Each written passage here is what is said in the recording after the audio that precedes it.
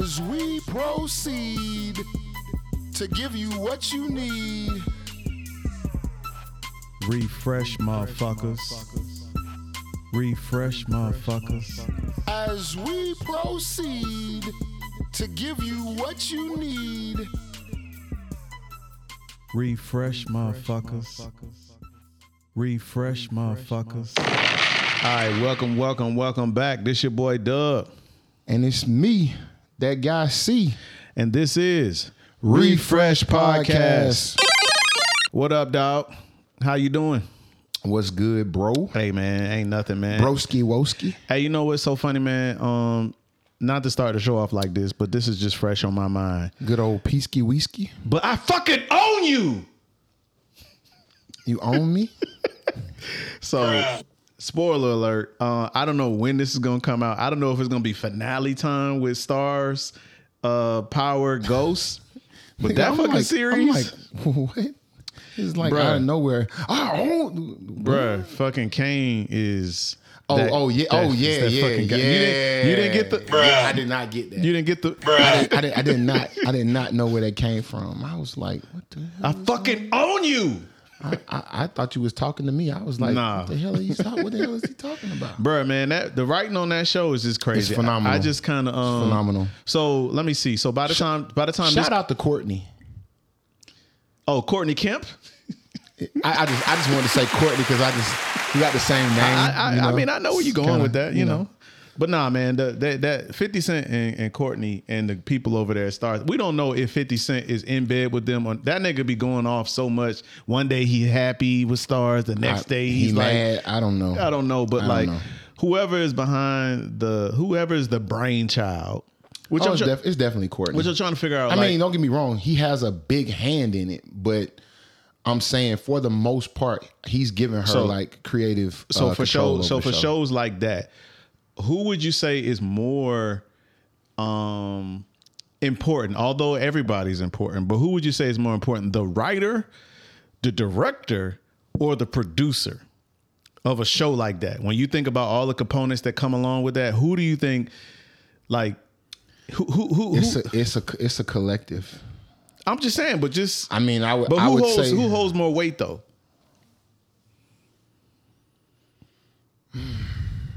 Well, I mean, at the end of the day, it couldn't happen without the executive producer, which is 50 Cent, because it's his money. He's the backing. You know what I'm saying? And that's really usually, for the most part, from my understanding, when it comes down to executive producer, that's usually the money. You know what I'm saying? The money guy. Usually. Not all the time, but usually. I don't know what all that entitles. Don't get me wrong. Like I said, I don't know everything, but I'm just saying majority of the time, the executive producer, that's the money person, right?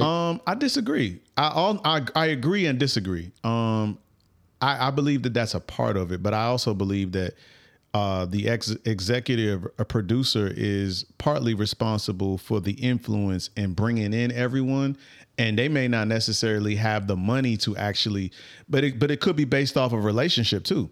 So like if you're a producer and you know this person, I think that this person will be a good person for this particular role. It may not necessarily be just based in money, because actually the network is the one who's right. But, no, I get it.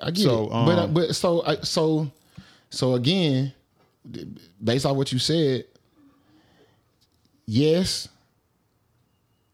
I guess I would say 50 Cent then.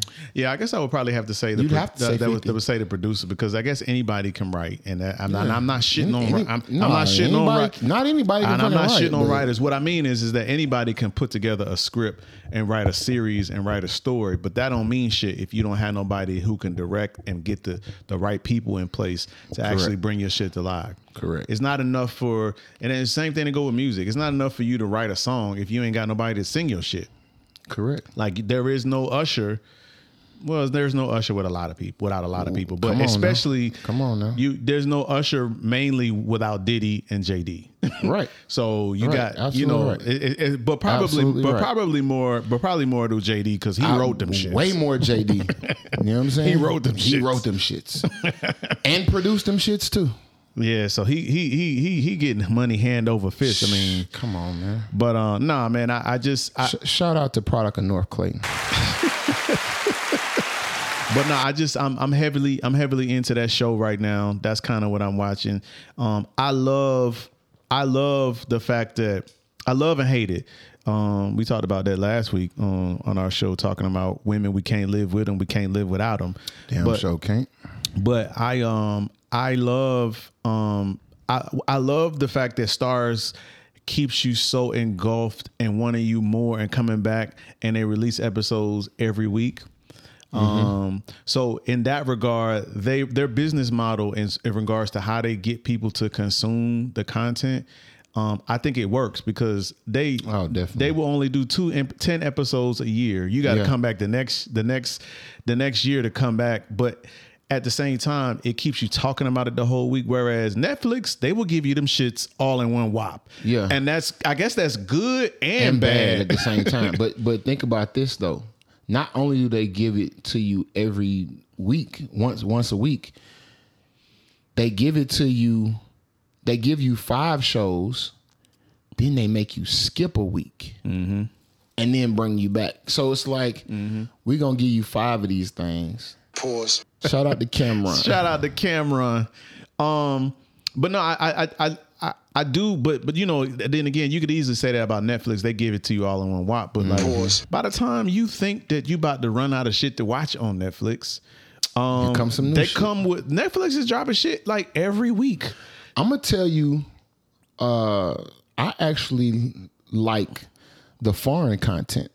The foreign content. Don't get me wrong. No, I like it. I just foreign content is crazy. I can't focus because I can't. Because I don't like the subtitles. Well, what do they call it? Dubbing over the voiceovers. Yeah, I can't do that. I mean, it doesn't bother me. You know what I'm saying? Long as, you know what I'm saying, the acting is good and the storyline is good, the voiceover shit I could care about. What's that show on Netflix with the black guy? What's the show? You put me on the shit. I put you on to so many shows. What's the show with it was huge on Netflix. They just came out with another season of it.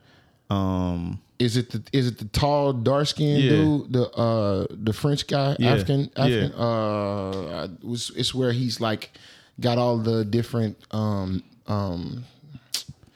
that show. All right, I can't think of the name of it right now, but I know what you're talking I'll keep about. it going while you do your research.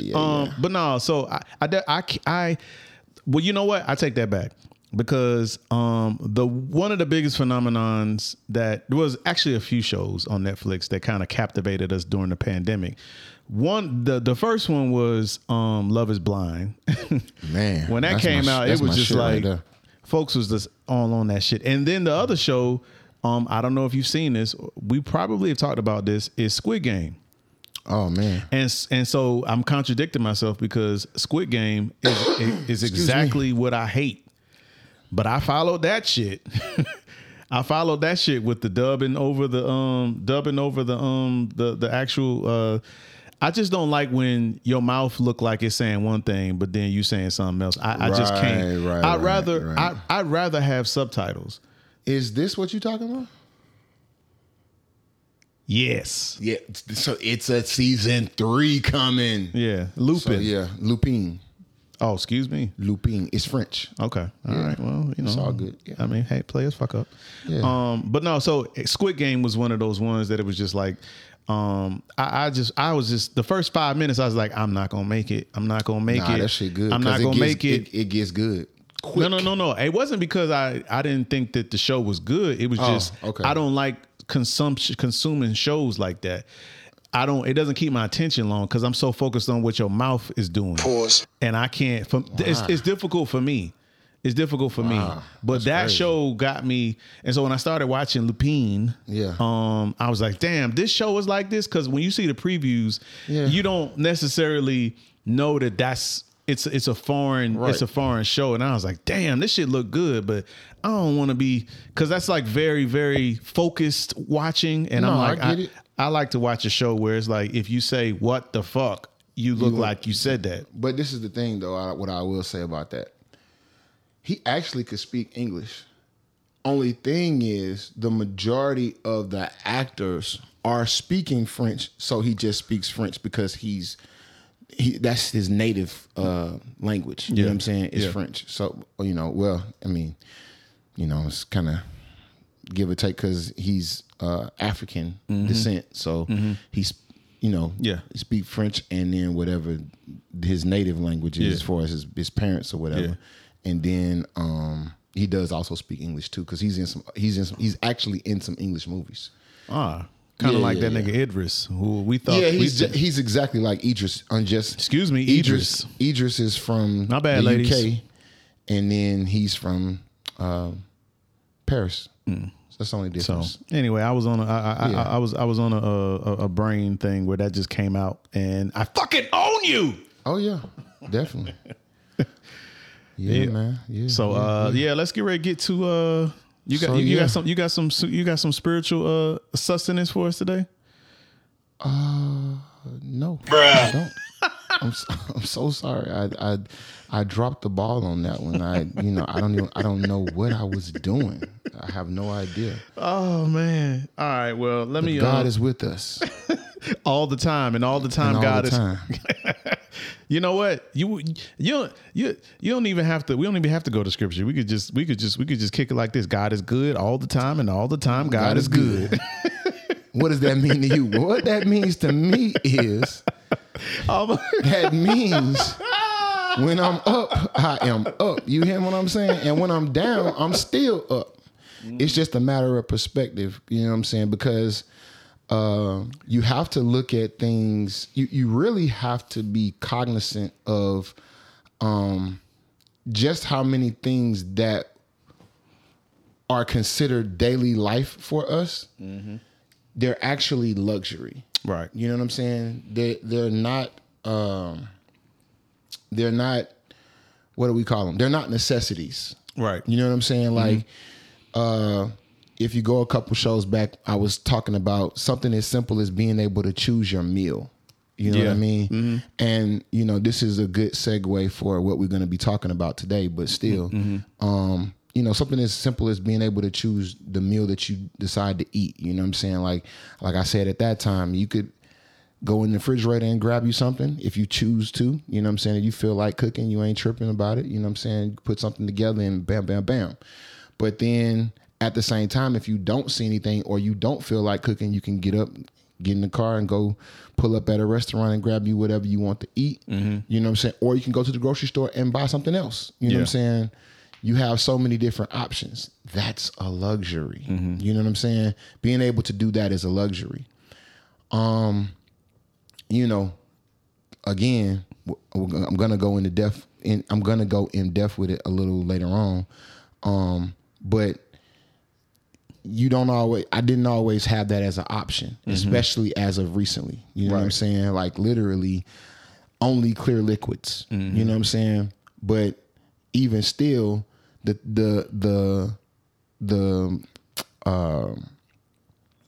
the word? As the morning message speaks, all the time God is good all the time. I had to keep that in that mind frame. I had to keep that mindset. You know what I'm saying? Because even though I could only have clear liquids, I still had to look at it as if, you know what? Somebody on their deathbed, they wishing that they could just have clear liquids. Mm-hmm. You know what I'm saying? Because at least I know I'm still going to live past that. Right? Right. They might have an expiration date. Mm-hmm. You know what I'm saying? Things could be that bad. So, we were joking, but even still, you know what I'm saying? That's still a good message. Even it's not literally in the Bible. We can't go to a particular book and a verse and all of that, but it still holds weight. Mm-hmm. Just as much weight. You know what I'm saying? So it's all perspective, but still, he is definitely good all the time, and all the time he's good. So, yeah. I mean that's obviously cliche. That's something that people say all the time. I mean, but where you really break it down and look into it, the way I look at that is just, no matter what you're going through, things could be worse. Mm-hmm. And no matter what you think that your level is, and I think we talked about this, or maybe we were going to talk about this. Everybody's level is their level. And so you got to be able to respect people from where they are, right, and be able to meet them where they are. Mm-hmm. But I think that you have to always find ways to understand that no matter what is going on in your life, a day above the ground is always better than a day below the ground. And so I think that that's where I get the concept of how I, how that makes sense to me, is that God is always good. You can always find, in the midst of whatever you're going through, we have the ability to be able to say, wow, I can complain, or I could be grateful because it could be worse. Mm-hmm. And I think that a lot of times it's easier said than done, because Absolutely. We live in a microwave society, and we as individuals, we're so impatient, and we don't want to wait for anything. We don't want to do what it takes. We don't want to do the work to want that instant gratification. So when we sit down and we say, God is good, God is grace, thank him. We thank you for our food, which, did you used to pray like that? Yeah, God is good, God is great. God is good, God is great. Lord, we thank you for this plate. You know what I'm saying? That's how we used to kick it like that, for real. You know what I'm saying? That was I want to say that was my good old H.E. Burgess first and second grade days, kindergarten, first and second grade. By his hands we all shout out to Miss Blackshear. You know give us, Lord, our daily bread in Jesus' name. Amen. Amen. It's funny, man, because like now when I pray with my kids, when we are at the dinner table, they are silly because they do what I do, which I didn't think that they was going to do, but they're very comedic with their prayers. So like my daughter will be praying, she'll be like, and we thank you that dad doesn't have, he doesn't fart anymore. And we thank you that mom, so it's like whatever is going on at that particular moment. So yeah, that's funny. But yeah, that's interesting, man. Like, hey man, them goals right there, God is good. God is great. Thank you for this plate. Hey. But yeah, man, I totally agree with you. So, hey man, it's the morning message, y'all. And that actually is a good segue for today's top five. Let's get it. So today's top 5 is shit just got real. Shit just got real. Shit just got real moments. Oh my God. Shit just got real moments. Top 5 shit just got real in your life. You know what I'm saying? So if you are listening to this, as you're listening to us tell y'all the top 5 moments that we had in our life where we felt like shit just got real, you should be thinking about those moments that you had in your life. You know what I'm saying? Or that you're having. Hopefully you're not having a shit it just got real moment. But you know what I'm saying? If you are, trust me, you're going to be all right. Lean on God and he got you. You know what I'm saying? I remember I told y'all a couple episodes back, just go in the Bible and you can find something. I promise, just open it. Whatever you come to, it's going to lead you in the right path. But you want to start it off? Yeah, I can start it. I want to hear your you start it off. I want to hear what you got to say. Cuz this is going to be interesting. I want to sit back and enjoy this. So here's my top 5. I don't know if these are in any type of order. But my top 5, oh shit, things just got real. Mm-hmm. So I guess I'm gonna kind of go inside out, which will kind of explain my lifestyle. But gotcha. The thing that I believe is one of the things in my life that I feel the most, oh shit, things just got real, is when I became a father. Oh, yeah, that would definitely do it. That would definitely because that is the thing that scared the shit out of me the most. Mm-hmm. Because I you figure I have been blessed to have this life that I'm responsible for, and I'm now having to everything that I do moving forward is going to be not about you, not about me, and I impact and shape this child's life in the way that I think that they should go. But I will never know how good of a father I am until my kids are adults, which is so crazy because like parents all the time say, oh, I'm just doing my best. I'm doing the best that I can. And you hear that all the time. But then when your child grows up and they still have those those sayings, and they still have that foundation of why they do what they do. And it's because mama used to whip my ass every time. And now I never forget that. Yep. And so now as a parent, I understand that, but I never put it together because I realized that like, wow, like now I understand it makes sense that, you know what I'm saying? Like, I have this child that I have to take care of, and I can't just, you don't want to drop the ball. Just drop the ball and walk away. Because at the end of the day, legally, I am obligated to take care of this person. Absolutely. So when I became legally, financially, right. So when I became a dad, that's when I was just like, oh shit just got real. That's a good one. I like that. Another one is this is kind of like crazy, but this is when I felt this. The first time that I got burned. Oh my God. Whoa. Pause. I was like, man, shit just got real. It definitely did. Because I was just like, not me.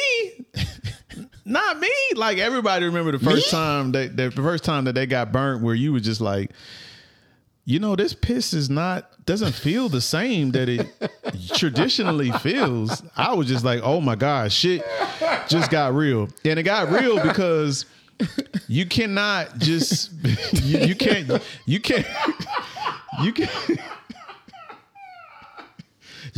I'm sorry, y'all. You can't. That's funny. You can't. It's not funny, but it's funny now, nigga. It's funny now, but I'm pretty sure it was not funny when you was trying. I mean, to piss. you can't suffer in silence, my guy, because you got to communicate this to someone. Yeah, you got to tell somebody. I'm just grateful that this happened when I was an adult, so I didn't have to try to explain to my mama why I need you to take me to the clinic. Right, I just can ask, and you just gonna take me. Right. So yeah, like I felt like something was wrong, and I went to my doctor, and I was like, I think something's going on, and she was like, all right, well, let's just take a check. Let's just take a look. And she pulled out that small ass Q-tip and was like, all right, this is gonna sting. This is gonna sting a little bit. Yeah. And I was like, oh my gosh. So yeah, that's when that was oh shit, things got real. Gotcha. Let's go. That was four. That was three. That was three? I thought that was four. That was actually you sure? That was actually number 2. I just said dad, and then when I got burnt. Okay. Oh, you starting off from the most. No, I'm just giving you 5 because I can't rate these because these are just all Yeah. I got you. Go ahead. So number 3 is when I got married. When I got married, oh shit just got real. Okay. Not only did I shared that as the first time.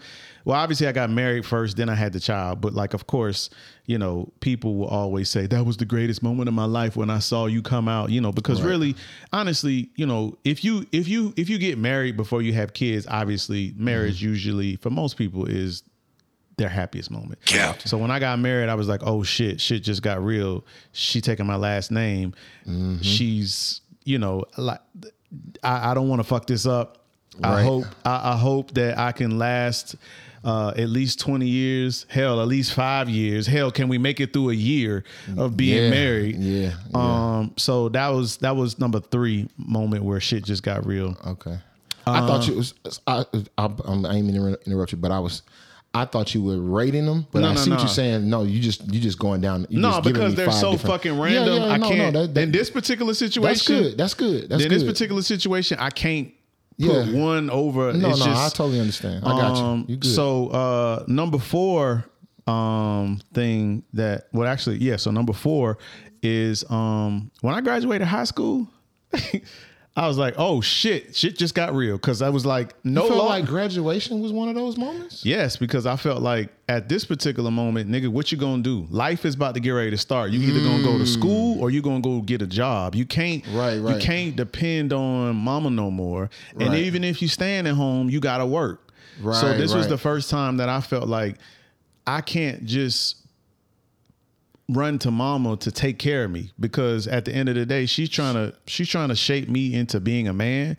And I was just like, oh shit, this it. I'm 18 now. Like, you know, I ain't necessarily got to stay here, and she ain't necessarily got to, you know what I'm saying, let me. Right. Damn, that's valid. I ain't even know how. That didn't even cross my mind. That moment. You know what I'm saying? Like when you graduate, you happy because you like, yeah, nigga, we finished. But then it's like, I just felt like it was like another milestone, another notch in my belt. That's how I felt. Yeah, but that was a pivotal moment because now it's just like, you got to go to college, and in 4 years, you need to have something to say for yourself because either you have a job or you have a degree. Something. And at that point, then that's or when both. Right. And at that point, that's when life starts. Yeah, it's like, it ain't the same for dudes when it comes to you being 25. Like a woman can stay in the house until she get married. Right. It's definitely not how it is for men is not how it is for women. Yep. Women can always go home. Yep. Whenever they need to, if they want to, ain't nobody gonna ask no questions. Yep. Ain't nobody gonna have no assumptions. Ain't nobody gonna look at it a particular way. The perspective is you're always welcome at home. A guy, hell no. And then number 5, when shit got real, is when a nigga first got some pussy. Nigga, shit got real when I had my first piece of ass. Damn. When I got my first piece of ass, I was like, "Oh shit, this is a game changer. This is this is what we've been waiting for. It definitely was. This is what I've been threatened in church, in teen ministry, and in children's church all these years to not fornicate. Definitely, nigga. Definitely. When I first got my first piece of ass, nigga, shit got real. Woo. So those are my top 5. That's a nice top 5, bro. Damn, bro. That's so crazy. That's why I say I couldn't. That's why I say I couldn't rate. Rate it. I just had to just give them to you because I don't know how. It's levels to it. It's levels to it. So it's definitely all over the place. But I totally could see how that could definitely be the case. Mm-hmm. But for me, man, my list is kind of similar, but I think we're on a trend of not being, you know what I'm saying? Not having a similar list right about now, because this is this might be week number 3. Mm-hmm. So my top 5 shit just got real. I'm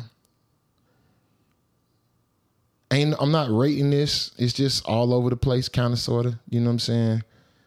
Prom night.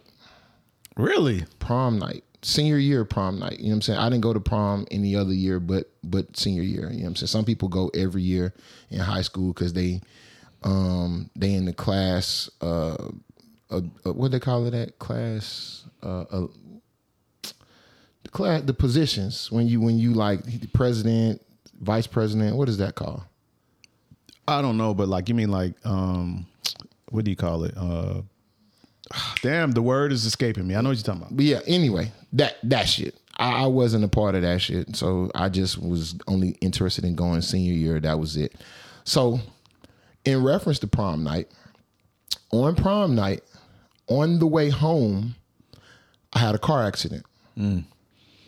I was driving 91 Acura Legend. I'm talking about, man, when I say clean, mm-hmm. clean, bowling ball blue with the gold flakes in that thing, peanut butter interior, wood grain all through there. Mm-hmm. My cousin had let me borrow her car for prom night. And she had told me, if you have an accident, please total it. And I'm like, man, cuz I'm good, man. Stop playing. I used to drive her. I would always, she would always let me get her car to wash it. She would pay me to wash her car. Mm-hmm. And so I would go wash the car, detail it, whole nine, all of that, right? And then I would be a whole nigga when I get done, and I'm gonna ride it around. You know what I'm saying? I pull up on folks, you know what I'm saying, that I knew and stuff like that or whatever, you know, flexing like it's mine, but it ain't. But this particular time is prom night, so you know we done went out, we done had a good time and everything, and I'm on the way back to the house, and at this particular time, I was an experienced driver, but I wasn't experienced in a few things. And one of the things that I was not experienced with was driving long periods of time and or driving long distances, right? And I wasn't driving a long distance or anything like that, but I had just been physically driving for a long time because we was all over the place, like, you know what I'm saying, that particular night. You know what I'm saying? So it started to take a toll on me as if I had driven out of town. And so I was starting to get sleepy and stuff like that or whatnot. And instead of me just pulling over and, you know what I'm saying, locking the doors or whatever and just going to sleep or taking a nap or at least like, you know, calling somebody or something like that, I didn't think to do that. I was like, no, I can make it. You know what I'm saying?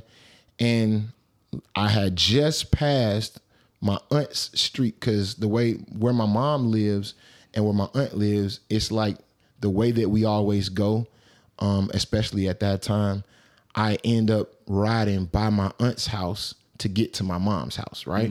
It's off Welcome All Road, you know what I'm saying, past Sunrise Trail, and I'm connect over to Old Fairburn. Well, as soon as I pass Sunrise Trail, I don't remember anything. I just remember all of a sudden, I'm like, what the hell is that? So I wake up and I'm looking out the window trying to figure out what it is. And it just dawned on me, just the trees, like they just swiping up against the car. You know what I'm saying? I'm like, oh. So I took the wheel and I immediately turned all the way to the right. So I turned all the way to the right, and I'm going back across the lanes. So now, if the trees are on my driver's side, that means I've literally ran all the way across the road on the oncoming traffic. So I'm doing that all over again. As I'm going on the other side, I started to go off on that side. When I looked up, I saw this like neon sign. And I was like, if that's a neon sign, I'm thinking that's got to be a pole. So I don't want to hit that pole. So I'm going back all the way to the left again. Luckily for me, this particular street is normally traveled at a high rate. It's always get a lot of traffic. And it just was early morning that night and there wasn't a lot of traffic. So I was fortunate enough to where I didn't have to worry about that. But I ended up going across the road again, and this particular time, when I did that, the way I turned the wheel, it made the car stop. And man, I just immediately, you know, got out the car and was just like, damn, I was so scared, you know what I'm saying, and frightened. I just was in shock at the moment. And then this other car ended up coming up. They was like, you all right? You all right? I was like, yeah. I was like, dang, my cousin gonna kill me. You know what I'm saying? And all I was thinking about was the car. So I immediately, you know what I'm saying, got on a cell phone. And I know it's crazy. Yeah, it's 99. A nigga had a cell phone, but I only had a cell phone for emergency purposes. It wasn't one of those things that I could just use like that. But it was that old school Motorola flip joint, right? And so I got on the phone, I called, and I was like, yo, I was just in an accident. I think the car they was like, you all right? I was like, yeah, I'm good, but I don't think the car is drivable. They was like, man, don't worry about the car. We just want to make sure you good. I was like, yeah. And they was like, we on the way. So they came, you know what I'm saying? And luckily enough, you know what I'm saying, I was good. But the only thing that happened was I jammed my hand. But the fact that I jammed my thumb in the process of trying to grab the wheel or whatever. But bro, when I tell you, I had never been in an accident before. So that was like the scariest thing for me. So it was like, shit just got real. And sure enough, I totaled that bad boy. So my cousin was like, good looking cuz. Next is my arrival to Navy boot camp. Man, bruh, when I got off that big ass damn bus and that white dude was screaming at me at the top of his damn lungs, I was like, oh, this nigga is crazy. But even more so, I was like, what the hell did I just get myself into? Shit just got real. The next one is one you were a part of. That one drunk night. And if y'all remember episode 1, that's the one I'm talking about. After that, I think at a very, very, what's the word, high quality level, I feel like the next situation was like my next shit just got real. Mm-hmm. Is I don't even know if I ever told you about this, but I'm pretty sure I have. But it was that one time that I got a scare about having a baby on the way. So you're having my baby. You know what I'm saying? I thought I was about to be a father, but a motherfucker lied.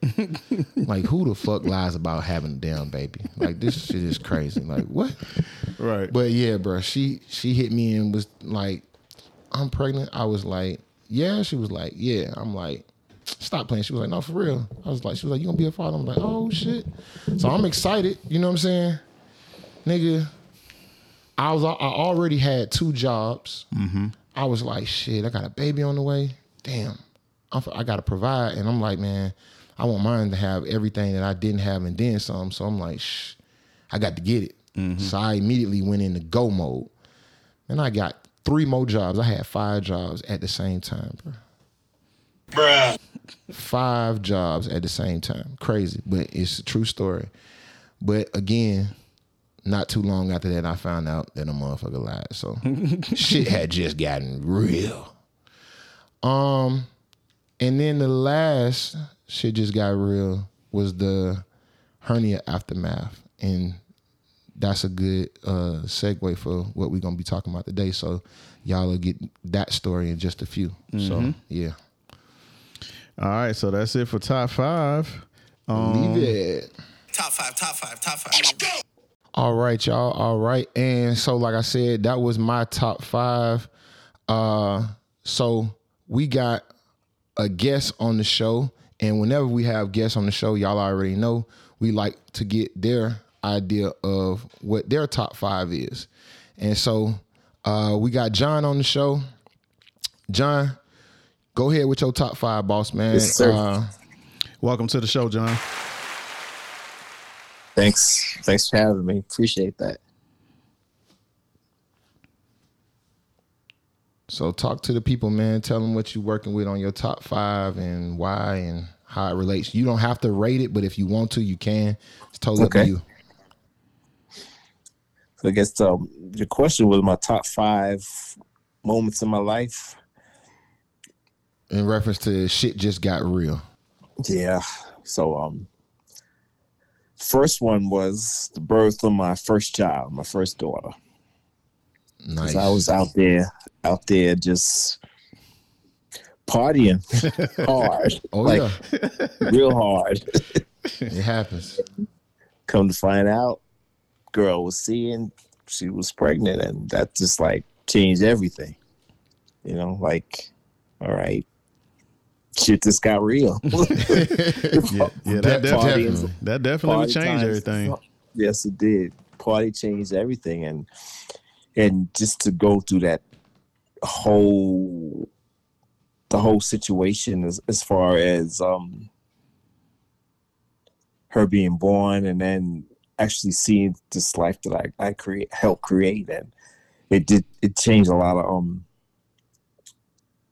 of my ways, because like I said, I had been partying like real hardcore partying, like talking 6 days a week, hardcore partying, and sleeping one day and then getting up the next day after resting, doing it all over again. Shit. So and then her birth made me realize that I need to get my life together, and I got my first real job at UPS. Okay.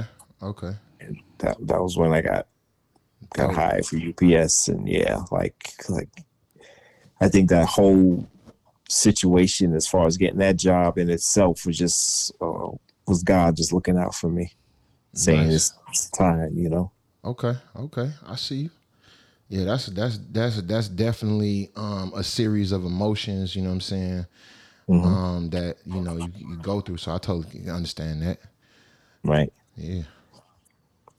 And Second, I think, just going down the line, would be birth of child number 2.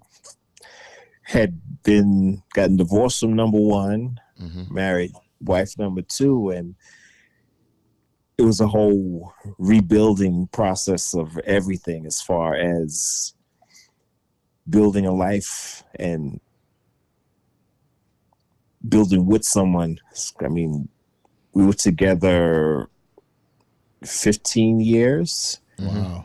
15 years. We flipped 2 houses, had a child, got supposed to have been our forever home, but then shit hit the fan. Wow. A lot of stuff that can't really discuss on the radio that happened, but No, we understand. It's all good. She was doing some stuff that just got us into a real jam, and you know, I was a part of it, but it was kind of like a silent part of it. Like I see what you're saying. Always kept was being told that you don't know nothing. I was like, Gotcha. okay, Gotcha. Just go. I just went with the flow, and then that's how I wound up here in Georgia. Gotcha. The less you know, the Right. the better for you. You know what I'm saying? The better off you be. Exactly. I get that. And that's what led me to Georgia. That brought me to Georgia because you go from building all this. Like, started out in a house that we paid. The first house we paid $90,000 for. Flipped it in 2 years for $145,000. Okay. Nice. Got the second house, we paid $250,000 for that house. 2 years later, flipped that one for $450,000. Whew. Nice. That math, doing that math is mathing. For real, that math is definitely math. And then the third house, we were there 3 years and paid almost $7 for it, and flipped that one for just under $1 million. Sheesh. But I'm in the by wrong the time business. by the time the situation got all cleared up, didn't really make that much off of that, almost $1 million. So it was definitely another life lesson as far as, like, gotta be careful, know your business partner. Right. Yeah, you definitely gotta gotta know your business partner.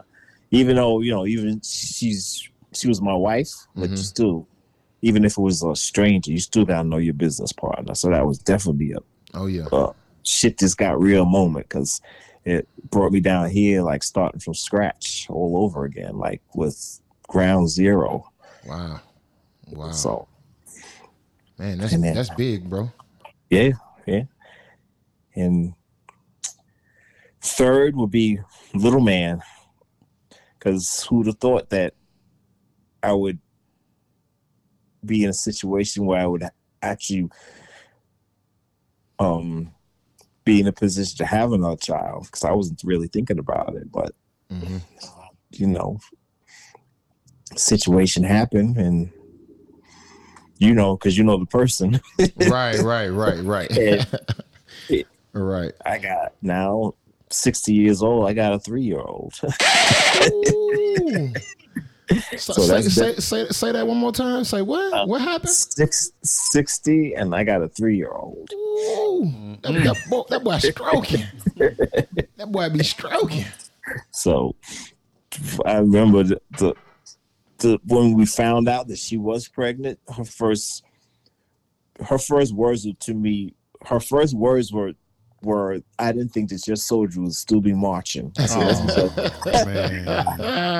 take care of myself. That's funny. Yeah, man. You can't say that, he was man. marching strong.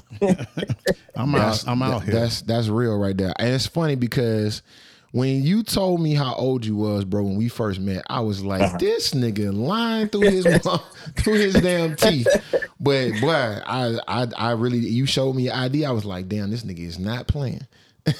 For real. But yeah, go ahead, man.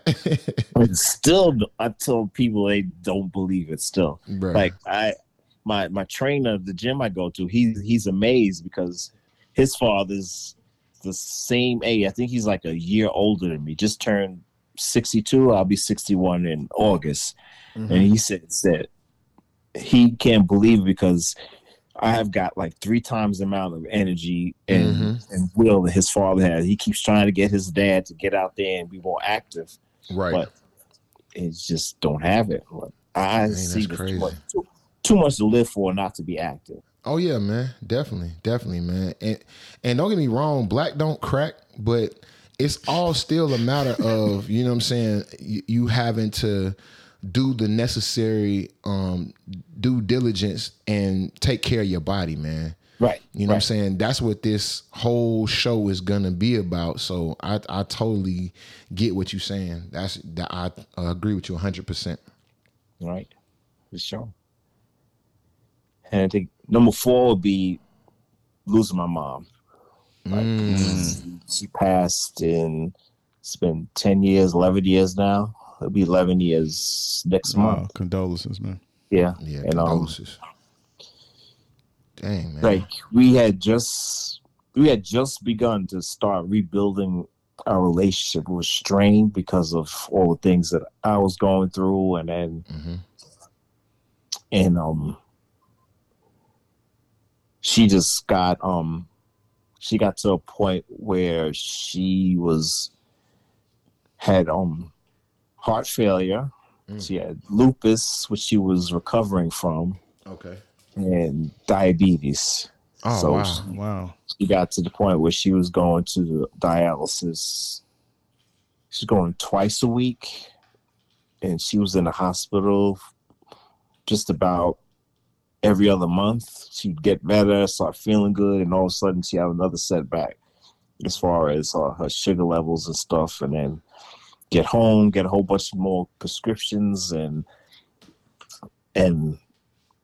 it was hard trying to dealing with that, as far as seeing her like that. Oh no, definitely. It's understandable. It's that was one of the wake up calls I had also, as far as to take even better care of myself. Right, exactly. I became vegan 10 years going on 11 years ago. Oh, so that was the same time that was the same time frame. Okay, got you. Yeah. Yeah. Nice. Yeah. So Man, that's powerful. Yeah. And I think that gave me even more of a will to want to take care of myself and not to be in that positioning, because I just the amount of prescriptions that she had is like every time she went to the doctor they gave her a new prescription. Damn. And it's crazy how they push these drugs on everybody. Right. I'm still to my day. I said I don't want to live like that. Well, you dependent on a drug just to feel better. Right. And or just to live. Yeah, man. Like I was recently and went to a cardiologist and said my blood pressure's high. So they gave me a low dosage for high blood pressure medicine. Mm-hmm. So I said, okay, I'm a human. I'm going to take it, but I'm still going to go to the gym. Don't tell me that I can't go to the gym, because I'm going to the gym. Right. And there was a woman in front of me in the carts. Okay. They have at Walmart. Mm-hmm. The little go-karts to go shopping with. Oh yeah, the little motorized joints. Mm-hmm. So Okay. she pulled up to kind of picking a prescription up, because she was there with her daughter, I guess, and I guess they left the prescriptions. I had to come back, and the pharmacist took out 25 prescriptions out of the bag, showing her what she had in the bag. I'm like, that's I counted every bottle. It was 25 bottles she took out the bag and put back in the bag. I said, that's not a way to live. Nah, I'll pass on that, bro. Yes. 25? It was 25, bro. I was like, Shit. it's like some of that stuff's got to be canceling the other out. You can't. Right. You can't. It's not even possible. Right. It can't be doing you good. It just can't. It's like I'm baffled that people don't seek, other alternatives as far as Right. Holistic medicine or something like that. Yeah. Holistic, or just being more active, or anything else besides depending on bottles of pills to keep you going. That's like crazy. Definitely. Crazy. It's like you become a slave to just that, Yeah, that's real. and not being able to enjoy your life. Yeah. You know. That shit. Number Yeah. 5, I Number would 5. say, is being able to buy my own house by myself. Okay. Wow. The other houses that I had, I had a partner, I had the wife, and we did that together as far as working and setting a goal to, Right. And you say you bought the last one by yourself? this one here I'm in now, yeah, by myself. What? Hey man, we gotta Oh. clap it up for that. That's how I like that, bro. Saved for 7 years. I saved for the down payment, Okay. and didn't think that I'd be able to do it, but was able to. So it's huge. possible. That's big That's time. huge. That's That's big huge. time. Yeah. Man, that's powerful, man. That's Yeah. powerful. Man, that's yeah, that's definitely a shit just got real moment right there. Yeah, it's because it's on me. It's like I Mm-hmm. can't. I had nobody saying if I'm short on mortgage or short on electric bill. That I got nobody but me. Exactly. And that's It's why it's a all shit me. just got real. Exactly. Yeah. Yeah. Dang, man, that's crazy.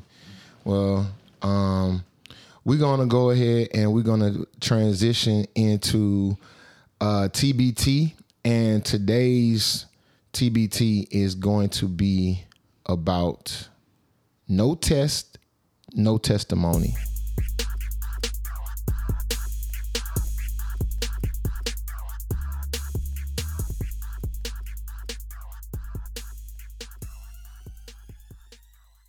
No test, no testimony. Basically, this is a show that we want to basically take the magnifying glass and put it on the topic of men, specifically black men, being more aware of what's going on with their bodies, going to the doctor, and just being better men in general, because without better health, you can't be a better man. Right. If you're not working on your health, if you're not working on, you know what I'm saying, if you're not on a first name basis with your physician, you're doing yourself a disservice. You know what I'm saying? You need to know who your physician is. You need to be on a first name basis with them. You need to have a phone number on speed dial. If you're a veteran, you need to have ID me on your phone, or you need to have My Healthy Vet. You know what I'm saying? If you're a civilian, and you got insurance company or whatever, you need to have your insurance company on speed dial, because it's a real thing. The more in tune and the more familiar you are with these things, the more better off you're going to be in the event that you have a situation where your health is in the balance. You know what I'm saying? So, man, John, we really appreciate you for coming on the show. And we just wanted to give you the opportunity and the platform to be able to tell your story, because so many men that are your age probably know somebody or themselves have probably experienced something similar, and they might not have had that what's the word I want to use? They might not have had an experience where it was better, because they might have caught it at on the back end where it was too late or something like that. Mm-hmm. You know what I'm saying? Whereas you caught it on the front end because you are so in tune with your body, and you take care of yourself. You go to the gym, you take vitamins, you take supplements. You know what I'm saying? You watch your diet as far as being vegan is concerned, and all of these things. So it was a much better situation for you. But we wanted you to be able to tell your story as far as, you know what I'm saying, what your experience was. So you go ahead and talk to the people, man, and tell them, you know what I'm saying, what you experienced. And, just like, you know what I mean, you're in a safe space and you're allowed to be as vulnerable as you want to, but at the same time, no judgment, no anything. You know what I'm saying? So, tell your story, man, as far as you being a 60-year-old man and having dealt with prostate cancer? Yeah, I think never really concerned me when I'm thinking back like younger. I'm talking about like my 30s or so when I first actually had that first prostate exam, that dreaded exam that everybody seems to not want to do. But it's for your own good. I mean, it's a little uncomfortable having it done. And for those you don't know, is that doctor puts that rubber glove on, some lube, and he starts feeling around in your butthole, Feeling up in that ass. How big, or if the prostate is actually enlarged. And it's amazing that it can be felt so close. Wow. In that area. Wow. It's like they could tell even without having the PSA, the blood test done. Wow. And when I got my first actual PSA for the blood test, my levels were elevated. So my physician, Dr. Felicia Andrews, is on speed dial. Okay, that's what I'm talking about. She recommended that. She said it was just elevated, and she said just as precaution, I want you to go to a urologist. And went to the urologist, and he did the same exam first, and then we set up for the next exam where they actually did core samples, which is painful. Okay. It's very painful the way that his practice does it, and I had it done there twice. Let me ask a question, because I know some people out there might not necessarily be familiar. Just for transparency, sure. What exactly is a urologist? Urologist is a doctor that specializes in your prostate and your penis. Okay. So everything that involves your penis and your prostate, he is the go-to guy. Gotcha. And they do and know everything in that area. As far as a good urologist will not recommend you to any other urologists, whereas they do everything in-house as far as treating prostate, or doing prostate recommending, or doing prostate surgery, or if you treating ED, erectile dysfunction. Okay. Treating any type of urinary infection you might have, or just anything that keeps yourself working. They take care. Gotcha. But as far as the tests concerned, is the core sample is the one. They actually use a device that they stick inside of your rectum, and there's actually a machine that punches and takes samples of your prostate. Let me ask this, are you under any anesthesia when this is going on? The first 2 times I had it done was local, which wasn't painful, but it's painful. So you can feel it, but not as much as... Right. Okay, I got you. Okay. And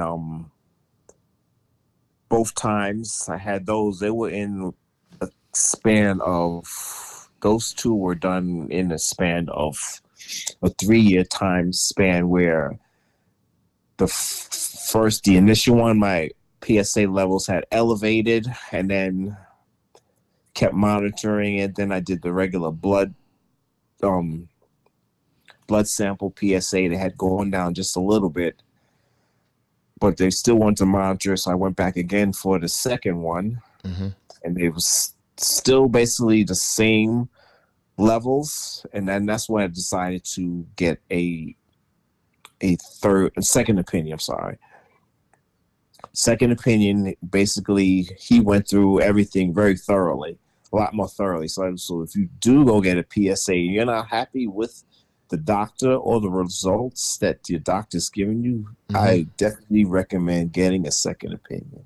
Okay. And because the first doctor I went to, he wanted to do prostate surgery immediately. Wow. To me, it just didn't seem right. Whereas I still had function of my penis fully, Right. Gotcha. and I still had control of my urine, like pissing, and I had no problems, going to the bathroom. As far as that, I wasn't waking up at night constantly. I hadn't had any problems like straining, because that's another symptom. If you're straining to go to the bathroom, like on your regular, that's one sign that you might have elevated PSA. Okay. And also, so I want to make sure that that I'm understanding and that people are listening and they be able to understand as well. So you're saying that some of the symptoms of having prostate issues is frequent urination? Or yes. So, oh wow. So say nighttime, like normally you'll go to bed before you pee. You might wake up once, but if you have prostate issues, you'll be up 3, 4, 5 times a night. Wow. Yeah, because you'll be constantly like, it'll either the prostate swells or pushes on a certain part of your urethra, and it's causing the bladder to push as well, causing you to feel like you gotta go to the bathroom. Gotcha. Okay. Dang, so man. I didn't really have those issues, and which was, that would have been a telltale sign. Yeah, you got prostate issues. Let's go and see what we can do further. But so I really didn't have those type of issues early in the beginning when I first, started going through the process of really monitoring it. Okay. And then, like I said, the second doctor that I went to, he was very, very, how would I say the word? I guess he's very passionate, and he knows, as far as he took his time as far as explaining the whole process of how prostate cancer starts. It's hereditary. Oh, and okay. 1 out good of to 10, 1 out of 10 black males have prostate issues. A lot of them just don't know it. Okay. Or they do know it, and then they wait till it's too far gone, and it's can be either death or just the treatment is a lot worse if you don't catch it in time to do something about it. Wow. And because of my healthy issues, because I am healthy, treating what my level of the PSA elevation was medication or chemo was not recommended, because the effects of the chemo and the medication would have put my body in a physical state that would be 10 times much more than it would have been worse. Have to recover. Would have been made me worse. Gotcha. So they only really recommend. So that's a key thing that anyone who's concerned about it is, if you are not elderly, don't let them give you medication or suggest chemo unless it's to the point where the cancer is just spreading out through your body. Because at a rapid pace. Right. Gotcha. So a good urologist won't recommend the chemo or won't recommend the medication that is so strong unless it's to the point where you're older and that's the only way to prolong your life for a short period of time. Gotcha. Wow. So I was going to ask you, so where was your mind at? Where was your headspace at when you were kind of dealing with all of this? Because I would imagine that physically, you may not necessarily have known or been able to understand what was going on, but then you have to almost deal with the reality as that this is what's happening. I know I have this diagnosis, and now I have to mentally push through, because I would imagine that that's probably the second most difficult part about it, is to sit in it. And Right. Other than knowing, your body is telling you what's going on, but then sitting in it sometimes is just as worse, just thinking about it. Yeah. It's because because of the way because of how active I am, not just active like living every day, but physically active. Had the woman I was with at the time, which we're no longer together, 30 years younger than me. So my sexual life was extremely busy. Wow. like that was nonstop. Hold on, I just want to make sure that the folks heard what you said. You 60 and the woman that you was with is 30 years younger than you? Yes, younger. Yep, she's 30 years younger. So that's my little man's mom. I was joking talking about you be stroking, but you damn sure do then shit.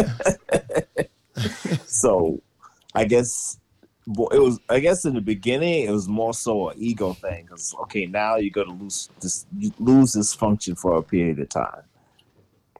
Okay. And like and then that kind of eased off, and it said, well, wait a minute, it's not a matter of losing functionality as far as being able to be sexually active. Now it's a matter of, okay, if this is not done, that my lifespan could end in 3 to 5 years.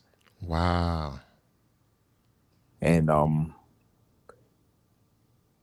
thankfully the cancer, when they removed the prostate, he did verify that it was cancerous, and that you really can't tell how far or how much the cancer is going to advance as far as that. But he did say that the amount of cancer there, that years, if nothing was to be done about it, would have spread throughout my body.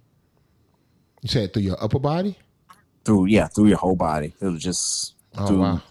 Yeah. So it's like, it's a area that, from my experience, is just like it spreads very slow, and then one day it could just spread rapidly. Gotcha. And if you're not, especially if you're not health conscious, it could just spread and just take over. And that's where that happens, when there's most of males get it when they're older. Gotcha. Which is why they do the chemo when someone who has elevated PSA or prostate cancer, they do the chemo, because at that point, when it starts spreading that rapidly, removing the prostate is not going to do anything, because it has already spread. I see what you're saying. Wow, man, that's amazing. Well, so yeah, they so I remember you telling me, you said that they said that they felt like surgery was the thing that was gonna rectify the issue over it being chemo. And so, as far as the surgery, how did that go, and how have things been for you on the back end? The back end, they got all the cancer out, so it was all in the prostate. Nothing spread anywhere else.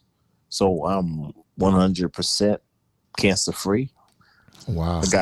Yeah. So yeah. That's what I'm talking about. Right, bro.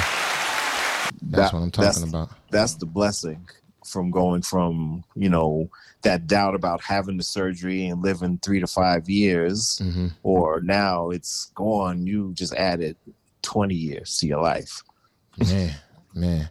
And that's all from being able to say that you're in tune with your body, you're in tune with your diet. Right. You know what I'm saying? You familiar with your physician. You go to your checkups on a regular basis. Yeah, exactly. You know what I'm saying? We gotta, as black men, we gotta stop being so scared to go to the doctor. Like, the doctor is a safe place. It's exactly. It's that's a place where it's supposed to be. Yep. Yeah. That's good, man. That's beautiful, man. I'm glad that you was able to tell your story, man. And man, just shout out to you, man. Cause I'm gonna tell you something, bro. Like, when you hit me and told me that, you know what I'm saying, I was like, man, I gotta check on my guy. You always hit me up, checking up on me. You always making sure, you know what I'm saying, you supporting me with the different things that I be having going on and stuff like that. Just, motivating each other. And I've always been a fan of iron sharpens iron. And we definitely had that type of a relationship. So I just really appreciate you for just being that guy. No doubt. You know what I'm saying? Some people, some guys, you know, they don't really have older guys in their corner like that. You know what I'm saying? I never been that type of guy to disregard what somebody older is telling you. And you know what I'm saying? I'm only 42, but we bonded in a way where it's like you was like my older brother or like my uncle or something like that. But we just had such a good rapport with each other. So I just was like, man, I can't never not check on you, and I can't never not support you on what you got going on, and you know what I'm saying, be there for you. So man, I just appreciate you for coming on the podcast and telling your story, bro. Like, you know what I'm saying? It's powerful because now that these people have heard the different symptoms to look for and ways of being able to catch things on the front end, you know, maybe this could help. This conversation could help somebody, you know what I'm saying, be and do better. You know what I'm saying? Because that's what this is all about, you know. So, man, I really appreciate you for coming on the show and, you know, telling your story, man, because at the end of the day, it was all a test and you passed. So now you got a testimony, bro. Exactly. Man, thank you, bro. Thank you. Of course. Well, man, we're going to let you go, bro. And, man, listen, anytime you got anything you want to talk about, you know, you're more than welcome to reach out to us and let us know. And, man, we'll be here for you. You know what I'm saying? All right. Appreciate it. Definitely. Appreciate you for coming on, man. Of course. Anytime. You know it. All right, one. All right. All right, y'all, man, we appreciate you guys for, you know, just rocking with us the way y'all do.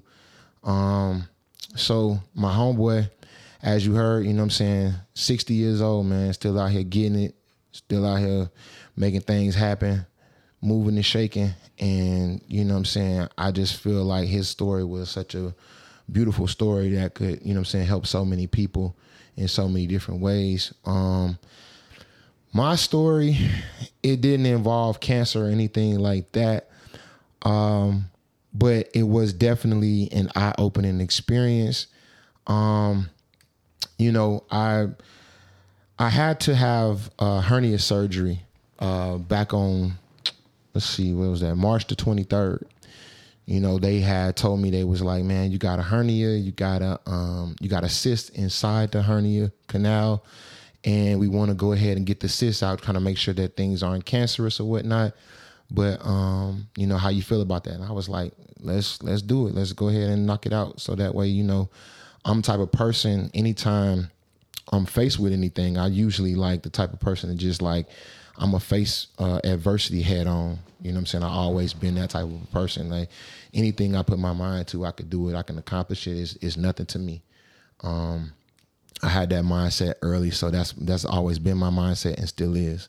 So, you know, had the surgery, everything went through good, flying colors. Initially, they told me that they was going to keep me overnight. They didn't keep me. They was like, nah, you good. I was like, I bet.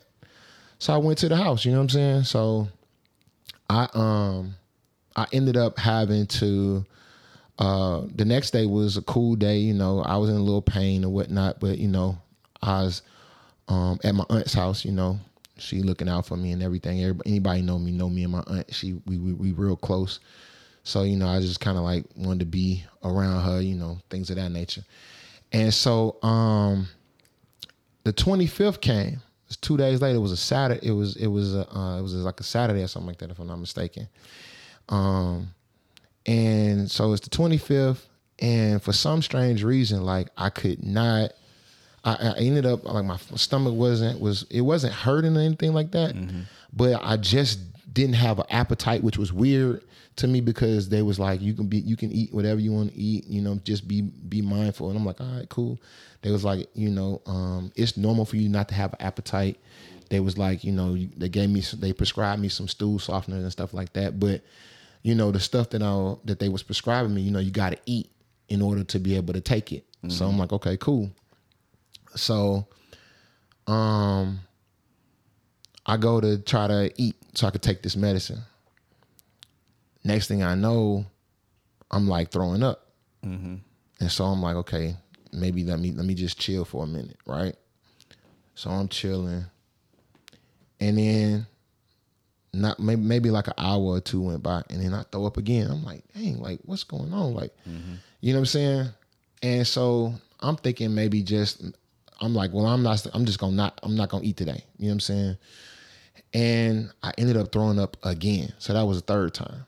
So I'm just like, man. So I told my mom. So my mom, she reached out to me. She said, I'm going to come over there. I got some stuff that I'm going to give you. It'll keep you from throwing up. And I was like, okay, cool. She was like, it's probably that medication you taking and all of this. And I'm like, nah, I mean, I ain't took no medication because I got to eat to take the medication. I can't keep anything down, so I'm not taking it. She was like, well, it's probably you just need to eat. And I'm like, mama, I done tried it. It ain't working. Like, for real. So she comes over, she give me some peppermint, because I'm not sure if y'all know, but peppermint will keep you from throwing up if you're nauseous. If you eat some peppermint, you suck on some peppermint a little bit and bite it down. Once you get it in your system, I forget what the active ingredient is, but something happens and you end up not being able to throw up. So that's what I did. At the same time, she was like, I got some ashwagandha. She's like, take this supplement. So I'm like, all right, cool. So I take the ashwagandha and then I follow it with the peppermint. So I'm sitting there and literally probably about 30 minutes went by. My stomach starts going crazy. And I'm like, I don't know what it is. Next thing I know, I'm like, I just started feeling really, really hot. And then all of a sudden, I'm like, you know what, let me go to the bathroom. So then I'm thinking I'm going to go to the bathroom, but I'm thinking that I'm going to dump, but that wasn't what happened. I get up and everything just comes out, boom. And it's the ashwagandha. And so my mom is like, that's good. You getting that stuff out of your system. And I'm like, no, it's the ashwagandha. I ain't had nothing in my system. She's like, what? I'm like, yeah. So I'm like, that's the fourth time. They said if I throw up over 3 times, then I need to come to the ER.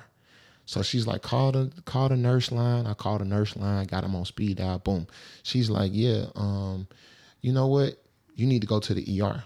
So I'm like, all right, cool. So my mom comes over, she drives me to the ER. So I get to the ER. I'm there, I'm telling them what's going on. They checking me in. I'm cool. Now while I'm checking in, I'm letting them know, like, y'all, I'm kind of nauseous. Like, y'all got anything for me? They was like, yeah, we got this little bag. So they give me this little bag. I'm like, all right, cool. So I'm spitting in the bag whenever I get, that feeling or whatever. So I'm there probably like a good 30 minutes. They quick on everything. I'm a veteran, so I'm at the VA hospital. Shout out to VA MC. They man, they the truth. I don't know what anybody else's experience was, but my experience was a good one. So everybody was on everything quick, fast, in a hurry. So I'm there or whatever, right? And so I'm in, they get me back, they check my vitals and all of this stuff. And they end up running some tests. They like, we need to go and get you a x-ray done. So they go do an x-ray because they're looking at my chart and they see that I just recently was in for surgery. And I'm like, yeah, I don't know what happened, but I'm throwing up and I can't stop throwing up. So they're like, all right, cool. So in the process of them waiting to take me to go to get the x-ray, I started throwing up. They like, yo, this is really bad. It's something going on. So I end up throwing up. They end up sending me over to the x-ray, come back. They like, oh, we know what's going on. You got to have an emergency surgery tomorrow. I'm like, surgery? They're like, yeah, you got to go back under the knife. I'm like, dang. They didn't tell me what specifically was going on. They just let me know the process. So they went ahead, admitted me. Next morning, I'm down there, for surgery or whatever. They tell me what they're going to do. They like, we're going to go in, you got a blockage, so forth, so on. Now, initially they had told me if I had a blockage, like how they were going to do everything. But I'm thinking, it's one thing, but then they got in and it was something totally different. So on the back end, had the surgery. They come and they tell me, so out of 2% of the population, you have what is called a mecodiverticulum, or HAD. Well, when we saw that you had that, we went ahead and removed that. And while we were in, we saw that your hernia was healing well and it's small enough. So we was like, we'll do you a favor. We took the mesh out because normally they prepare hernias with this mesh that they put inside your abdomen or whatever. Mm-hmm. And so they removed that. So because they didn't want that to be a potential blockage because sometimes bowel can get stuck to the mesh. And so they removed that, and they removed the mecal, and they reconnected everything, and then they sewed me up. So she's like, well, we want you to start walking, get your bowels moving, and things of that nature. And I'm like, all right, cool. Man, I ended up being in that place from the 25th when I went in there to check in at the ER to being in there all the way through to the April the 14th. When I tell you, I don't know if anybody has ever had to have an extended stay in the hospital, but it's not a comfortable situation. A lot of things tend to end up being a byproduct of you being there. So I started to have, like, I don't know if it was a rash or what it was, but whatever it was systemic, and it was just like all of my back, my legs, you know what I'm saying? Like literally everything was just peeling. And they were like, that's a reaction that tends to happen when you have extended stay. And I'm like, yo, I'm trying to get better about, having the hernia situation. And then I end up, while I'm there, to the 28th or something like that. Mm-hmm. They ended up coming in and they're like, yo, you're not going to the bathroom. You're not passing gas. What we need to do is we need to put this tube in. And I'm like, what tube? They're like, it's an NG tube. This is what we're going to do. I'm like, okay, cool. So when they tell me they're going to put this tube in, I'm thinking that they're going to put me under anesthesia and put it in, right? Mm-hmm. These people came in. It was these two African guys. They came in and they're like, okay, we're going to put the tube in. You got to put the tube in your nose. He's going to feed you the ice chips. You're going to eat the ice chips. You're going to swallow. While you're swallowing, I'm going to put it in. I'm like, you going to do what? He's like, yeah, bro, I'm going to put it in your nose. I'm like, okay. So when he does this, now, I don't know if anybody recently had the COVID test or you had the COVID test. If you remember about having the COVID test, they only go so far up your nose. Now, it's a very, very far distance up your nose, and it's extremely uncomfortable. You're going to like tense up and all of that. Well, just imagine somebody going a little bit further, and then they keep going. So if you know anything about anatomy, your nose and your mouth are connected. They go so far up your nose, they start to go down your throat. And so that's exactly what this tube did. So the guy, he's jamming it in, and the other guy's feeding me ice chips. And I promise this is like the most violating pain I've ever felt in life. But at the end of the day, I toughed through it, got it in. They was like, man, you took that like a champ. And I'm like, in my mind, I felt like a little girl. You know what I'm saying? Like a whole little girl. You know what I'm saying? It's like, it's crazy. But I was literally like crying everything. And bro, when I tell you, like, then now the tube is in, it's down my throat. So now over time, your throat is like getting really dry. You want to drink some water. You can't have water. You can't have anything. Mm-hmm. So literally for the next like week and a half, 2 weeks, I didn't eat. Wow. Yeah, I remember. And it's like, that's a super crazy experience, bro. Like you can't, you imagine watching TV for ever how many hours in the day that you decide to watch TV, and every other commercial is food. You know what I'm saying? Like, don't get me wrong, I had no appetite, but when you think about it, you're like, you just want to be back to normal. You know what I'm saying? Because it's like, it's almost like it. I'll tell you what it feels like. If it almost felt like I was in some type of portal, and just time stood still. You know what I'm saying? Because like, if you remember, I remember us having a conversation. You was asking me like, oh, you remember such and such? And I'm like, nah, I don't remember that happening. He was like, oh, that's right, you was in the hospital. I'm like, oh, damn. I you know what I'm saying? Because I just literally shut outside off because I didn't want to think about it. You know what I'm saying? Yeah. I just was trying to face whatever it was that I was going through. Mm-hmm. And this funny thing, one day while I was going through the whole situation, the whole little experience or whatnot, the chaplain, he comes around like a certain amount of time every day or whatnot, and he had this daily devotional. It's called In Touch. I'm not sure if you're familiar, but so he had this In Touch. It was for the month of April or whatever, and I'm like, yeah, let me get one. He's like, you want one? I'm like, yeah, let me get one. You know, I'm a believer, so you know, I'm like, I'm gonna read this. This gonna motivate me. You know, things of that. So the funniest thing was, I get the devotional. I didn't read it that first day. Didn't read it that second day. I think I read it that third day. So the day that I read it, when I read it, if you remember this, we had just recorded like what, our 8th show. I promise the first 5 days, 5 is a number of grace. Anybody know me know I'm big on numbers. The first 5 days was every single Bible verse that we did for the morning message on the show. So for the first 5 episodes, that's what the verse on the daily devotional was. Wow. I didn't know that. Like, what's the irony in that? You know what I'm saying? So I felt like when I read that, I was like, oh, this is a test.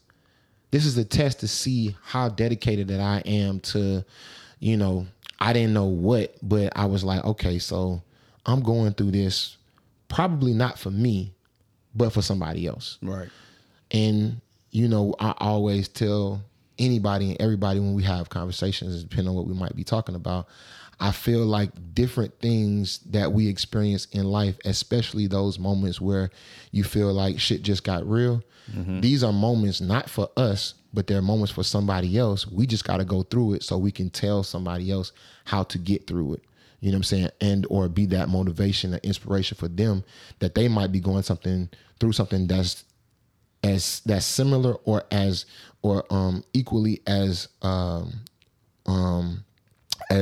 drastic of an experience. You know what I'm saying? That they just like, okay, I can, if they're able to do that, then I could definitely do this. Right. You know what I'm saying? So that was really my mindset. And so those 3 Bible verses, man, my help comes from the Lord. Psalms 121, verse 2, Psalm 68:19. Blessed be the Lord who daily loadeth us with benefits, even the God of my salvation.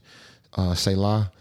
And I can do all things through Christ who strengthens me. Those 3 Bible verses, bro, I repeated those back to back to back to back to back as I was taking my laps when they were like, they wanted me to walk, and I would just get up and just start walking. And bro, when I tell you, that was like my light at the end of the tunnel. And man, you know, I was able to push through that thing. And, you know, I still got this IV pump in, but it's supposed to come out tomorrow. So I'm excited about that. And hopefully at that point, you know what I'm saying, I'm literally back to normal. But it's definitely been a journey, man. So from March the 23rd, when everything initially started to, you know, happen, to now is what I refer to as the hernia aftermath. So that's what I was referring to in the whole top 5. Shit just got real, because it definitely felt like it had got real, literally, because everything was based off of me being able to go to the bathroom. You know what I'm saying? Yeah. So that's why I felt like, I was like, that just felt like this was a thing that, you know what I'm saying, needed to talk about. So I feel like men, we need to be able to, again, like I said, when my boy John was on, we need to be more in tune with our bodies. We need to be more in tune with our health. We need to be more familiar with the numbers that we need to be able to call for our insurance companies, for our physicians and all of that. You know what I'm saying? Your primary care provider, all of that. All right. So, yeah, man, I appreciate those stories, man. Those testimonies. When we were talking about the idea of how we were going to set this show up, initially I was a little hesitant, just because I know a lot of times, like, you know, when we as black men have the opportunity to talk about things that go on in our lives, we're a little hesitant. We're a little close to our chest when it comes to things. I will say, man, like, you know, I have been blessed to sit and just listen to you guys talk about y'all testimonies, man. For me personally, I haven't necessarily had something that difficult to deal with. But you've had a test and you got a testimony. So Well, I mean, if you want to talk about that, I've had different. I've had a few tests and I have a few testimonies. I guess my biggest thing, man, is what you guys were talking about. It definitely resonated with me because that is something that I am very guilty of. I don't go to the doctor as much as I need to go, as much as I should go, and that's just because my experiences with going to the doctor has always been very annoying because I haven't always found I had a good physician when I was younger, and then as I got older and moved to a different side of town trying to figure out when you get that one physician that you feel super comfortable with, then you feel more inclined to go to the doctor. And for the last couple of years, doctor's visits have been more so physicals and always just basic checkups to just see what's going on because the weight room is just like sometimes you spend 2-3 hours in the doctor's office, and I'm very big on customer service and communicating. And so when people just kind of keep you waiting or whatever. So I just have always just had a bad experience. So I've always done things like just going to do a basic physical, and I've done it at clinics or whatever, just because. Oh, okay. But obviously the last trying to avoid the insurance or what? No, just because. Gratefully, I haven't been in situations where I have been that sick, or have had many health issues besides the hereditary stuff like cholesterol. Okay, I got you. I get what you're saying. And most black people we predisposed to the diabetes. I'm a pre-diabetic or whatever. So we all know. Yeah, we all know. You got to be careful then. Well, I mean, but then again, most people are probably more pre-diabetic than they realize. Because in everybody's perspective, I'm pre-diabetic too. Perspective on what is high numbers and what it it's all different. So you may have some guy that's just like, oh man, your A1C is 6.1, to where some people may feel like, nigga, that's pre-diabetic, but you don't get into like the real diabetic until you get into the 7s and 8s and stuff like that. Yeah. And so they're trying to get you to to take this serious, and they keep saying it. And so a lot of times people get themselves caught into like getting into medicine, and it's, I'm a big proponent of trying not to get on medicine, just because I feel like sometimes it has a negative adverse effect. My mom in particular, she, is pre-diabetic, and she started going to the doctor, and the doctor was like, we want to try to get your levels down, put her on medicine. And then it was like, oh, it came down, but not what we wanted to be. And then it was like, it seemed like it started to get worse and worse and worse. And then all of a sudden they were like, oh, we got to put you on insulin. And then now she done lost 45 pounds. And it's like, now you're dependent on the insulin, when it's like, so I just think that sometimes doctors kind of misdiagnose those situations. Absolutely. So I've always been extremely skeptical, not about not knowing my numbers or my status, right? But I just know that a lot of times, to your point, in your body or whatever, when something is really going on. But it's just those things like prostate cancer and, the things that, they say the silent killers, the blood pressure thing. So there's things that go on that you don't know what's going on. So, but I will say that, like, if anybody knows me, they know that I'm a very structured person. So when it comes to how I work in my professional career, I have always been very big on needing structure and being very dependent on what a job provides for me. And I believe that the one time that was taken away from me, which was for me, my testimony, which always makes me forever grateful for where I am, is I remember I've been laid off like 3-4 times from jobs before. Okay. And every time I get laid off, I don't know what is going to happen and how I'm going to overcome those circumstances. Okay. But even in the midst of those particular situations, when I don't know how my next check is going to come or how I was going to be able to still pay these bills. God still always finds a way to take care of me. And so for me, when we talked about my help comes from the Lord, as my associate producer and director is over here giving me notes. That is not what that was. I just was in my head. I just funny. I just think that, when we talk about, like, God is not going to put more on you than you can handle, or however the scripture goes. Mm-hmm. But for me, I know God knows my heart, and He knows what I can and can't handle. Right. And but I would just say more so than anything, man, like, I appreciate you guys being vulnerable and sharing your story, because to your point, Black men, we don't go to the doctor, not because we don't want to go to the doctor, but we just don't want to know what's going on, because we don't want to deal with the mental aspect of it. Right. Let me ask you this. So like I was saying before, as far as when John was on, and when I was talking towards the end of me telling my experience, right, with the whole hernia surgery, are you familiar with who your physician is? Do you have a primary care provider? Currently, I don't have a primary care provider, not because I don't want one, but just because I guess I'm looking for one right now. So is that provided in your insurance? Yeah, it's just a matter of me just trying to find a new doctor. Okay. But again, the problem is what kind of set me back is the pandemic, because Gotcha. That's understandable. The pandemic kind of set everybody back, and then it's like you trying to find someone in network. I've moved in the pandemic, and so it's like trying to find somebody else, and then life just kind of gets caught, and you just kind of just lose sight of that stuff. So that's something that that I'm working on trying to address. But I'm pretty sure that at some point I'm going to be reminded of this conversation, and probably by your wife. Yeah, yeah, that's what they do. But again, they're there to, like I said before, make us better men. You know what I'm saying? Oh, definitely. On a previous show. But this is what I will say, though. Definitely do it, so that way you can go ahead and get assigned a particular provider and a physician. That way you can be on the first name basis with them, or at least just have their number. Mm-hmm. You know what I'm saying? So that in the event that anything was to happen, you would have a direct number for somebody. Yeah. You know what I'm saying?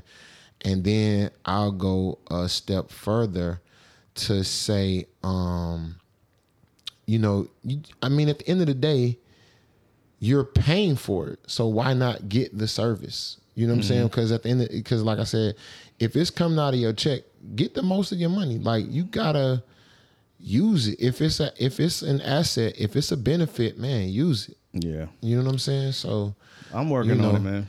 So, I appreciate y'all sharing, man. And, I do, a lot of other things, but, when it comes to that, and I had a good momentum going. It's just the pandemic just kind of slowed everything down, and it was just like, damn, now I got to do this all over again. Mm-hmm. So, I'm definitely trying to work on things, man. So don't beat me up too bad. Oh, no, not at all. Not at all. But that's the thing.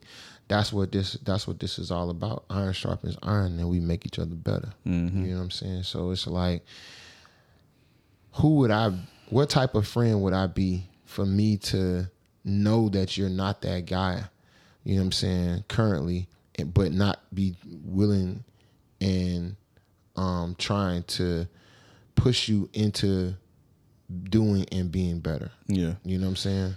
Yeah. Like, it would be wrong of me to be doing what I need to do and knowing that you could, you know what I'm saying? It's almost like we were talking about how wives and girlfriends will, you know what I'm saying, be able to push you into doing things that you know you need to do. Mm-hmm. It's the same thing. You know what I'm saying?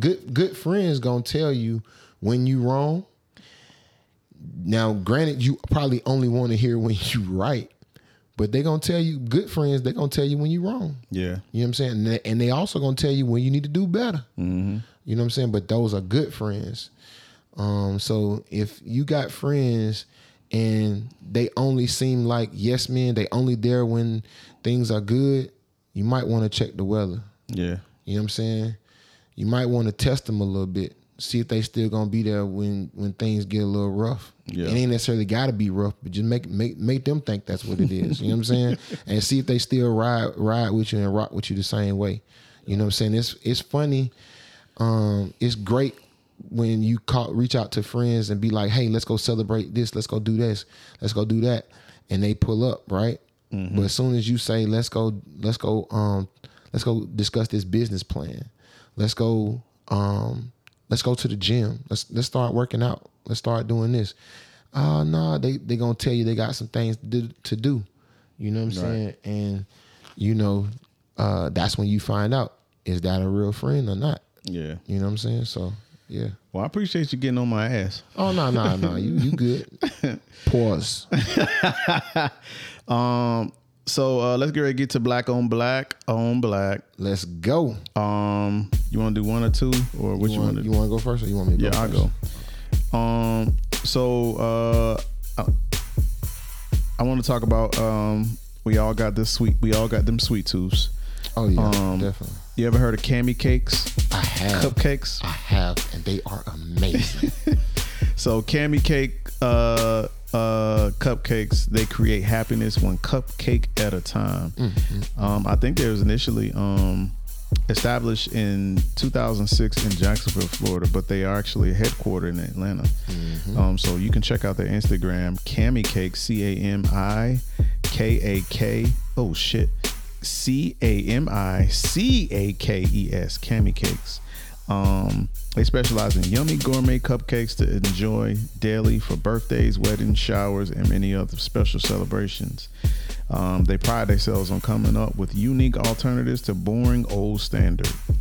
Wouldn't it be more interesting to do a whimsical milk and cupcake bar at your next meeting instead of traditional cookies or donuts? We use the freshest ingredients to create cupcakes and our delectable smooth styles. That's Cami Cakes. All right. And then real quickly, I'm going to talk to you about Morelli's Ice Cream. Okay. Morelli's Ice Cream is established in 2008. It's Atlanta's best homemade ice cream, shakes, sundaes, and ice cream cakes. You can follow them on Instagram at Morelli's Ice Cream, and check them out.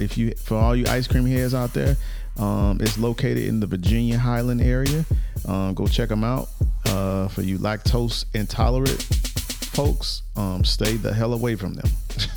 But if you fuck with ice cream, go check them out. That's what's up.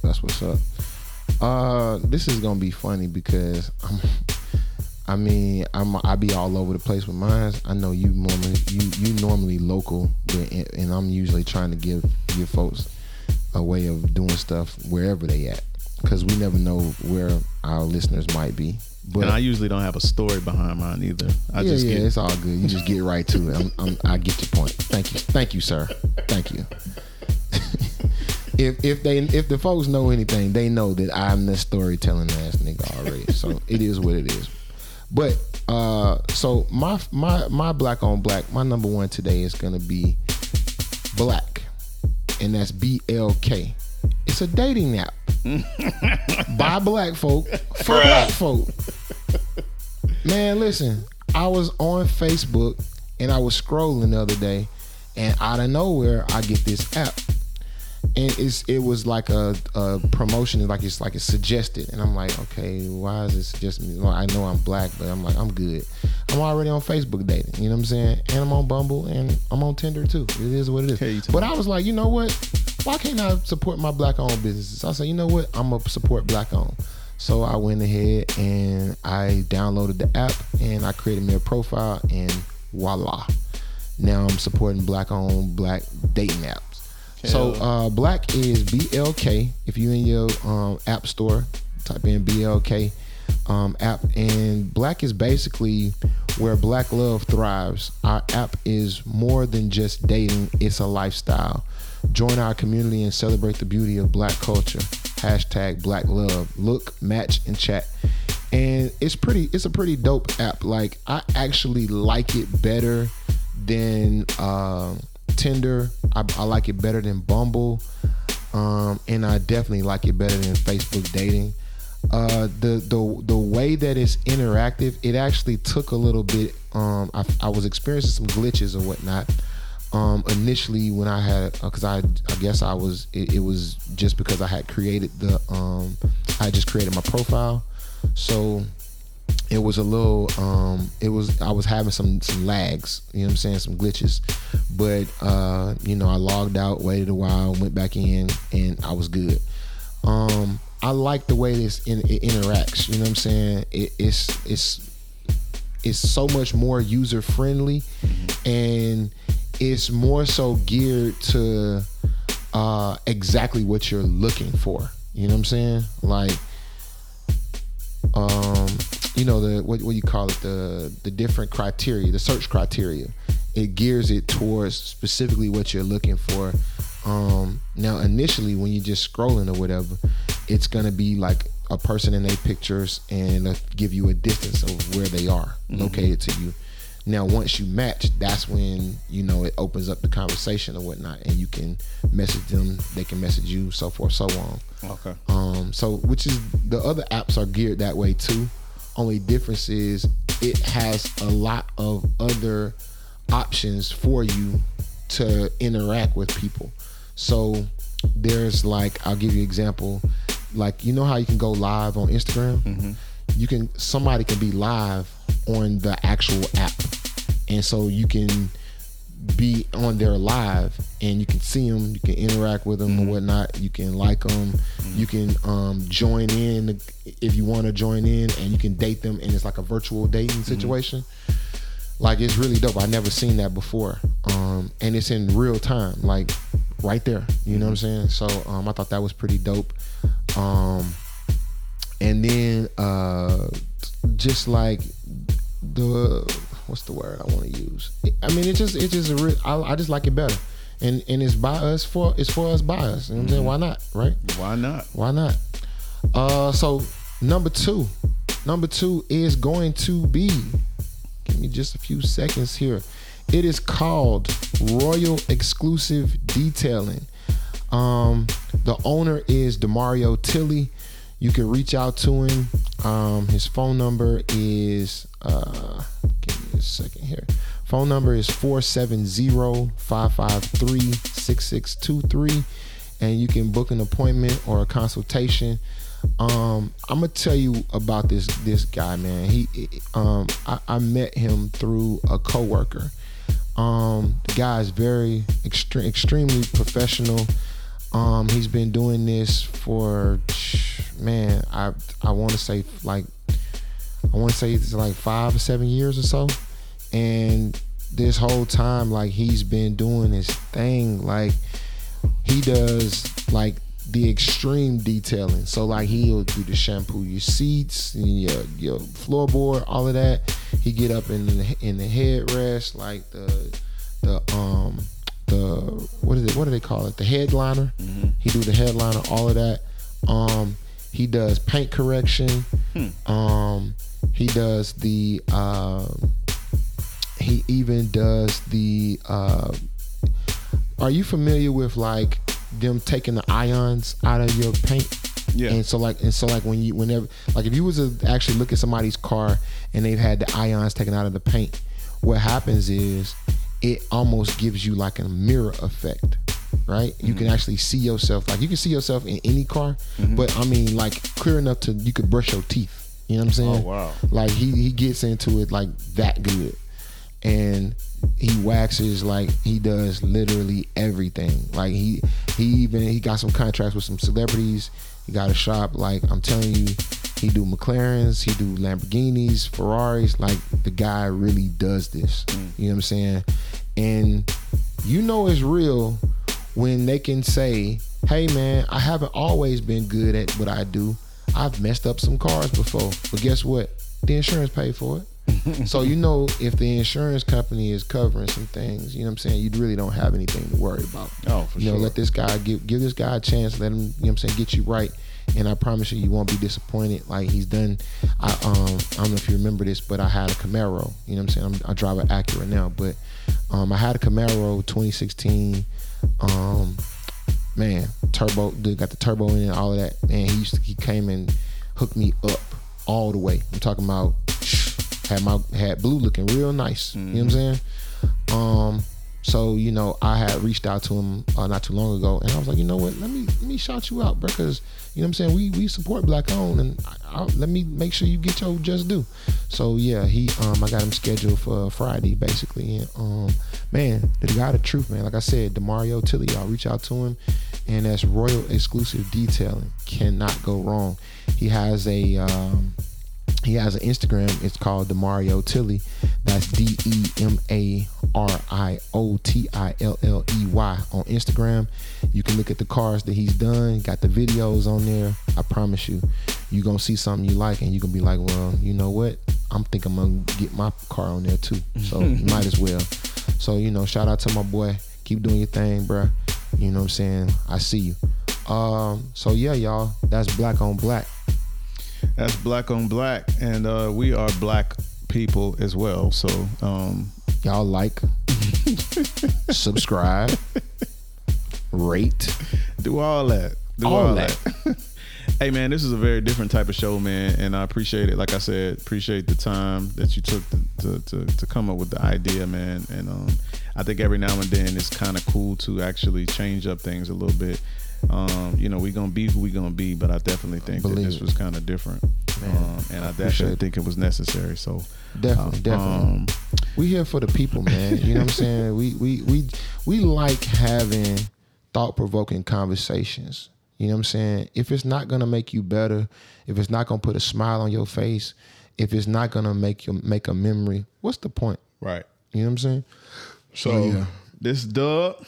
And this C. And you have officially been refreshed.